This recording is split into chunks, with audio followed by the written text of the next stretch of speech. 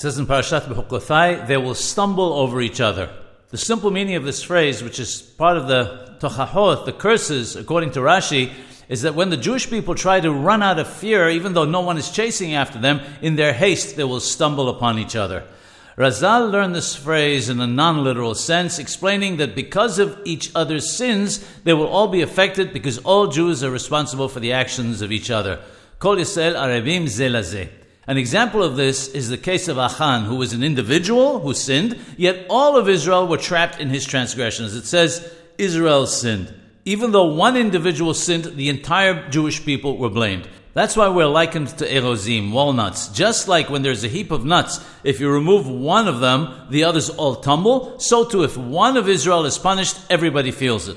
We should use this as motivation to always care about those we come into contact with and help them to be better people and to increase our good deeds to help tip the balance in favor of all the Jewish people.